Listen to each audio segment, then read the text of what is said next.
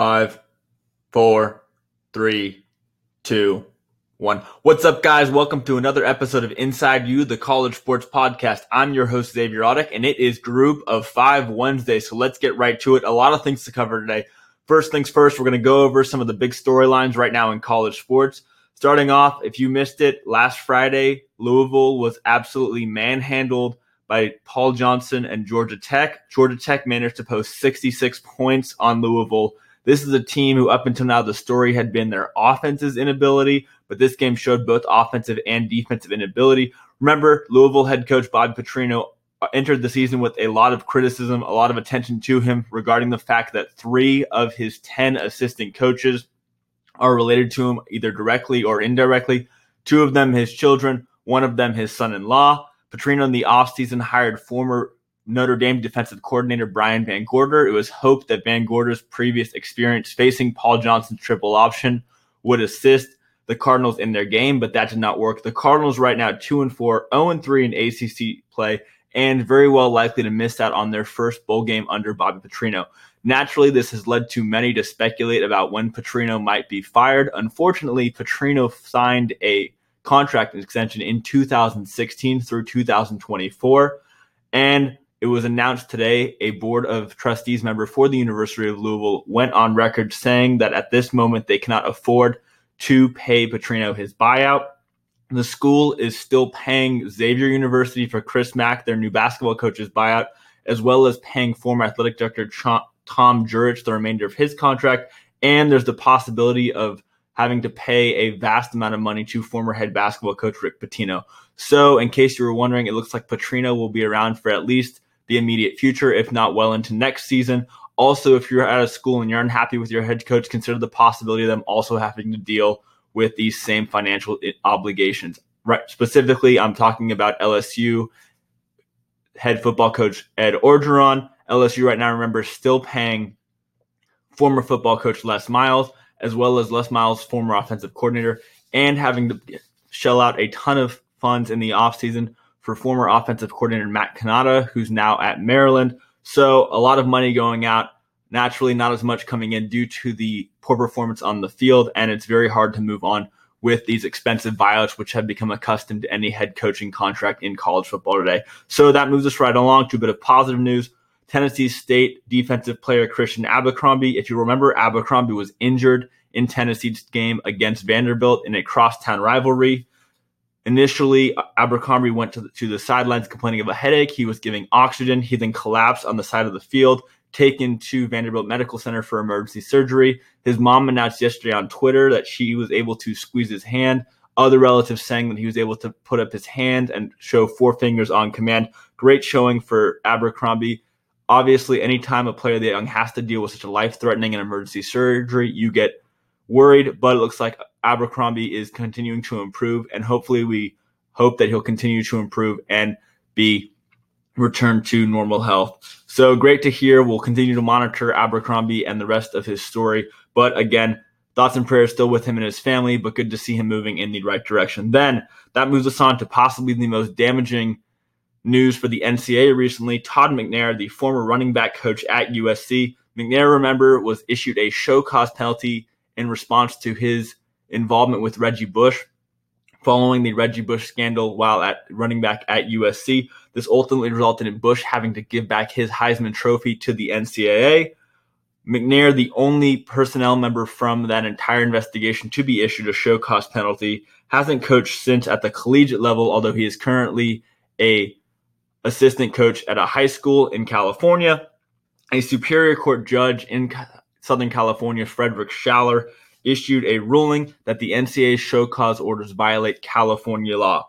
Naturally, the NCAA, which was already concerned about this judge's previous preliminary ruling as show cause orders being violative of California law, very concerned about this. Pac-12 conference member Larry Scott has already gone on record saying that he fears that this might prevent the Pac-12 from existing, as all of its California schools might not be able to comply with the NCAA's bylaws and regulations. I think, first of all, this is a very big dramatization by Larry Scott and the other conference members and the NCAA at this point for a number of reasons. First things first, California Superior Court is its lowest level of courts. This means that this doesn't even have binding precedent over another California court at this time. At the very least, it's persuasive evidence, which is important because it might make another judge either in California or in another state slightly more willing to rule them violative of their own state's law, but it's not binding evidence. It's not binding on any other court, not even within California as a whole, just within that one courtroom at this time. Also, when looking at this, you have to remember that on a whole, it's very easy to analogize a show cause penalty to a non-compete clause. California, generally speaking, is very hostile towards non-compete clause to begin with. They view them as kind of an unfair restraint on trade. For them to rule that a show cause penalty was violative, and if they did analogize it, in fact, to a non-compete clause, it does not surprise me. And finally, the NCAA will almost certainly appeal this ruling. It'll be interesting to see what happens if it does, in fact, work its way up to the California Supreme Court. But at this very time, it is way too small of a sample size to truly wonder whether this will have a serious impact upon the NCAA long term. But it was very interesting to see. Remember, this is the last leg of McNair's lawsuit against the NCAA. He has already lost his defamation lawsuit in a jury trial 9-3. Defamation, in case you're unaware, very hard standard of proof. You have to show that the offending party had actual malice, which a jury did not believe the NCAA had. So very interesting to hear. Certainly cause for concern for the NCAA, but nothing to really worry about yet in terms of the long-term effects. And I think Larry Scott and the Big West commissioners' reactions were an overreaction at this time, but very interesting. And then the other big lawsuit going on right now, and with it being October, we can finally start to talk about some college basketball. The lawsuit against James Gatto, the former Adidas executive, Merrill Code, a former player representative, and Adidas and Nike representative himself, and Christian Dawkins, a former runner, continuing to move along. Right now, the U.S. government star witness Brian Bowen, the father of Brian Bowen II, a basketball player who would have played at Louisville, but after being ruled ineligible by the NCAA is now playing in Australia. Bowen, very much the star witness for the government. He's detailing how this practice of paying players worked its way all the way down to the high school level, playing for club teams, playing for a particular high school, and then getting paid to play at a member school for the various shoe company. Very interesting to start.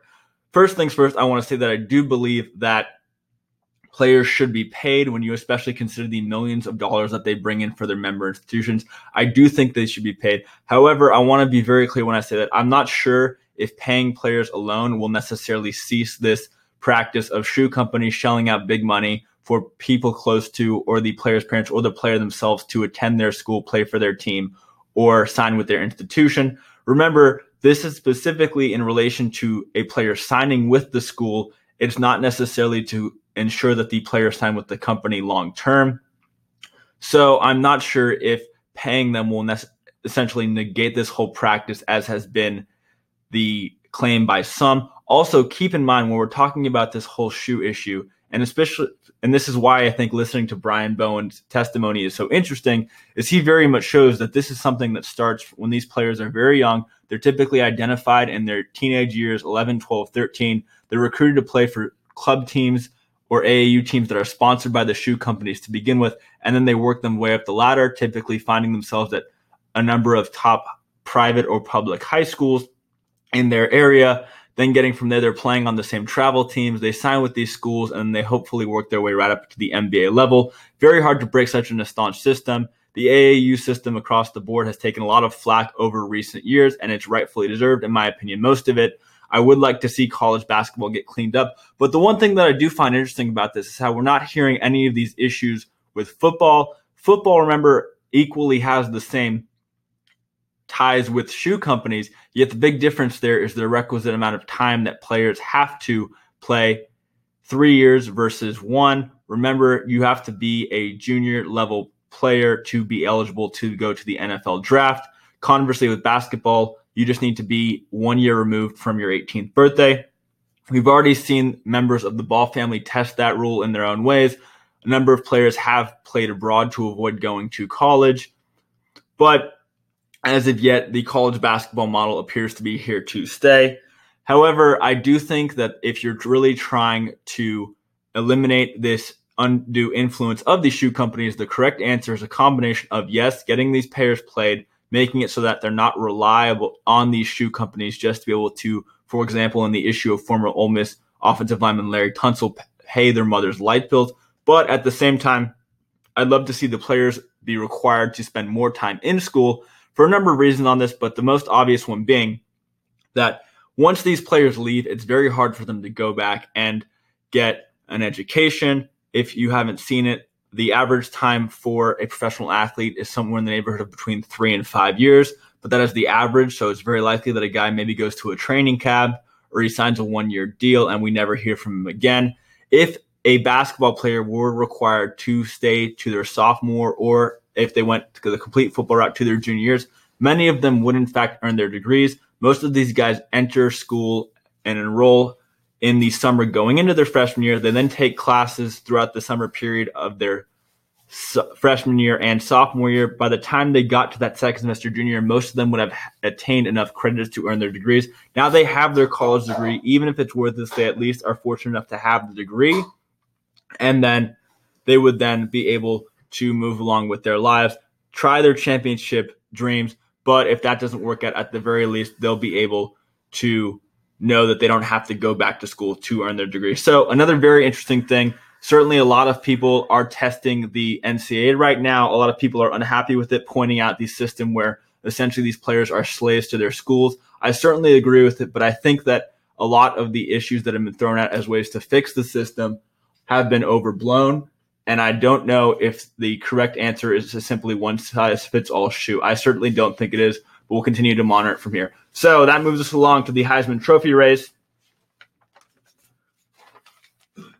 Going into this last weekend, the Heisman Trophy race was very interesting. There was a number of interesting names. My personal pick for the month of September, like I mentioned, was Benny Snell Jr., the running back at Kentucky. However, after this weekend, we very much saw a stratification between the Heisman Trophy candidates. Right now, I hate to say it, but it really is Tua Tagovailoa, the Alabama quarterback, and everyone else. Tagovailoa throwing 4 touchdowns against Arkansas this past weekend. Rarely played in the fourth quarter yet. Matter of fact, I don't even think he's played in the fourth quarter yet in the 6 games into the college football season. And then everyone else. In my opinion, his closest follow-up would be Dwayne Haskins, the Ohio State quarterback. He has the most touchdowns right now in college football at 25. However, he threw 6 touchdowns to 2 interceptions against Indiana this last weekend. And a lot of Dwayne Haskins' plays are due to his receivers, in my opinion, not necessarily him. Then we've got Kyler Murray, who I thought had a chance of winning the Heisman Trophy just because of the uniqueness of his story. Remember, Murray was drafted by the Oakland Athletics in the last MLB draft. He was given a $4.6 million signing bonus, but he chose to play his last year of college football. Unfortunately, Murray's team lost to Texas this last weekend in the Red River Shootout. He threw 4 touchdowns to 1 interception against Texas, and while he'll still remain, I think, a finalist or a fringe contender, probably the end of his candidacy. That leads us to the other quarterback who I think had a legitimate shot of catching Tagovailoa, Will Grier at West Virginia. Fortunately for Grier, his Mountaineers team is still undefeated, although they do have a tough matchup this weekend, having to go on the road to a very motivated and competitive Iowa State team. However, his candidacy certainly took a hit after his 3 red zone interceptions against Kansas last weekend.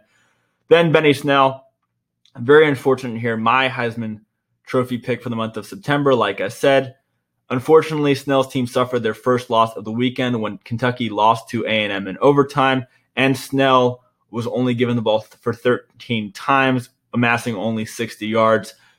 Certainly, Kentucky will still remain a player in the SEC East, but it's likely that Snell's candidacy ends there, barring them upsetting Georgia in what would be a huge, massive upset and then coming out of the SEC East as champions. However, I will say the one benefit for Snell and the Wildcats is that their one loss did come to SEC West member Texas A&M.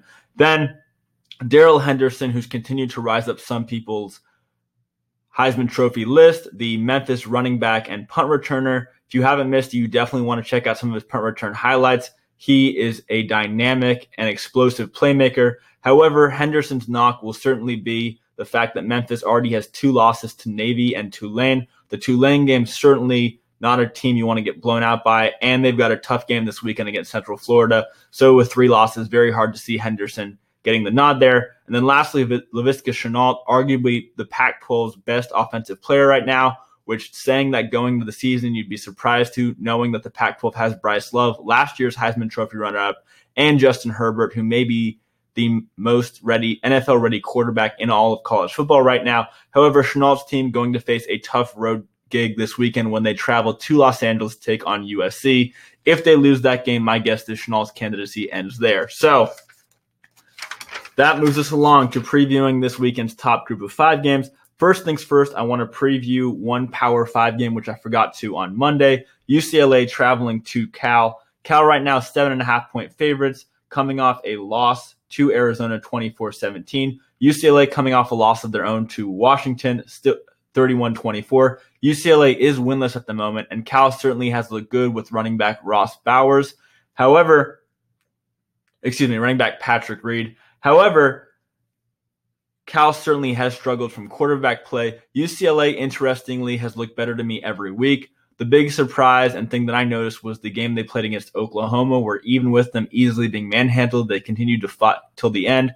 They've looked better every week. They've continued to improve, and I think UCLA pulls off the upset here over a Cal team, which while they will certainly have an improved defense and a decent run game, I don't think they have the quarterback play necessary. And I expect Dorian Thompson-Robinson to go off against Cal's secondary, which has been hit or miss at times. Then we've got South Florida traveling to Tulsa. South Florida right now, one of the last undefeated teams in all of college football. They're 7.5-point favorites. They're coming off a victory over UMass, which was closer than necessary. Tulsa, on the other hand, lost to Houston on a Thursday night. Tulsa, in many ways, has been a good measuring stick for the other group of 5 members, and I think South Florida gets the job done here. Blake Burnett, South Florida's quarterback, continuing to impress. Charlie Strong's team looking good, and certainly interesting to see how the season ends up. Remember, South Florida last year was one big play away from defeating Central Florida and derailing their entire undefeated season. Then we've got Akron traveling to Buffalo. Buffalo right now 9-point favorites. Akron coming off a loss to Miami, Ohio. Buffalo coming off a victory over Central Michigan. Tyree Jackson certainly impressing many NFL scouts. Buffalo starting quarterback. Anthony Johnson, like I said before, probably the best group of 5 wide receiver in the country right now. I think Buffalo gets the job done here. 9 points, though, does seem to be about the right number. Then we've got possibly the biggest group of 5 matchup of the weekend. Central Florida traveling to Memphis. Central Florida, though, interestingly, only favored by 4 points. Definitely going to take the over on that one. Remember, Central Florida coming off another victory over SMU in what was never a close game. Memphis, on the other hand, handily beat a UConn team. And like I've mentioned, they've got dynamic play number Darrell Henderson to rely on. But the one thing that separates this game is the quarterback play between Memphis quarterback Brady White and Central Florida quarterback McKenzie Milton. White, I think many people thought would show much vast improvement after he teamed up with former coach at Arizona State, Mike Norvell. But unfortunately, that hasn't been the case. I think Central Florida gets the job done here, and I certainly would take the over on this one. Then we've got Hawaii traveling to BYU. BYU right now 12.5-point underdogs. Certainly right now, this is the game that I think people are going to be most surprised about when Hawaii does pull off the upset here. Hawaii also got some good news when it was announced today that Cole McDonald will be back from injury. Right now, he's got 24 touchdowns, although he did miss last weekend's game against Wyoming. Fortunately, though, in his absence, Chivon Cordero filled in and was able to get the job done. Also, in case you've missed it, I believe that Hawaii head coach Nick Rolovich right now should be in the conversation for Coach of the Year. His team's 6-1, 3-0 in the Mountain West. Their only loss coming to an Army team, which has certainly surprised people, most recently taking Oklahoma to overtime. Also, Hawaii, many people picked to finish last in the Mountain West after starting quarterback Drew Brown transferred to Oklahoma State, and one of their better wide receivers, Dylan Coley, transferred to BYU. Certainly going to be an interesting subplot to this game. BYU, on the other hand, Kalani Sitake's team coming off a loss to Utah State, 45-20. Also, Utah State's quarterback, Jordan Love, is very similar to Cole McDonald, and I think for that reason, we're going to see Hawaii get the job done. While BYU does have nice wins over Arizona and Wisconsin, I think a lot of people are still sleeping on this Hawaii team. And the one thing that I think gives Hawaii another edge in this game, on top of the other things, is that they've already had to go up against the triple option offense once this year in a game in their only loss to Army. So I've got the Rainbow Warriors pulling out the upset, moving to 7-1 right there. Then we've got Wyoming taking on Fresno State. Fresno State favored by 18.5. Certainly a little higher for me. I would take the under. Wyoming, like I mentioned, coming off that loss to Hawaii. Fresno State, on the other hand, beat Nevada 21-3. Would not be surprised if that's the final score of this game going forward. Wyoming certainly dealing with the aftermath, having lost Josh Allen, but continuing to show improvement. Their defense certainly is legitimate, but their offense, unfortunately, is not where it needs to be. Fresno State also, very interesting matchup for them. Remember, after San Diego State's surprising upset over Boise State last weekend, the Mountain West Division is certainly going to come down. The Mountain West Division is certainly going to come down to either them or San Diego State. But I've got Fresno State pulling off the win here, although I do expect them to be less than 18.5 points.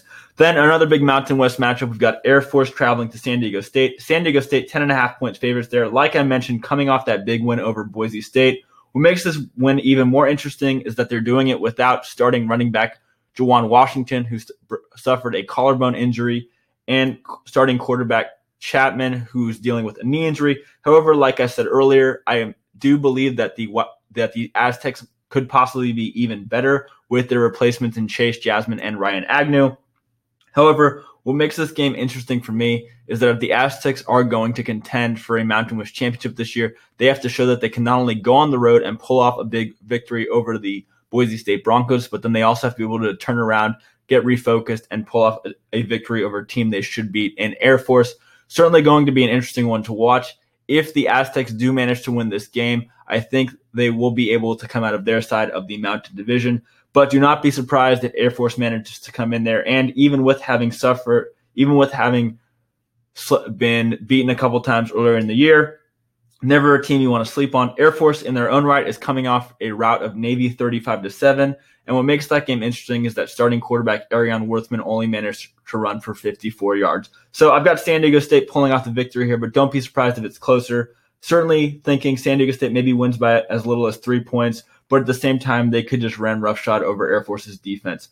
And then finally, the last big group of 5 game of the weekend, we've got Temple traveling to Navy. Tempe favored by a touchdown there. Temple coming off a 49-6 victory over ECU. Like I mentioned, Navy being absolutely drummed by Air Force last weekend. Certainly not what we wanted to see from Ken Niumatolo's team. We expect a lot more things with the return of Malcolm Perry. Temple, on the other hand, many people pick them to win their side of the American Conference this year. And unfortunately, they came out a little bit slow out of the gate. But the one good thing for them is that all their losses have come out of conference, so they're certainly still in the running for an American Conference championship game berth. Temple should get the job done here, although I do think that one touchdown difference will be the final score. So that's it for me today, guys. I will be back on Monday to discuss all of this weekend's tops matchups. Certainly going to be another interesting weekend of college football. A lot of teams will continue to separate themselves as we move closer to the college football playoff. You guys have a great weekend, and I'll see you soon. It's Inside You, the College Sports Podcast, with your host, Xavier Audick, signing out. Bye.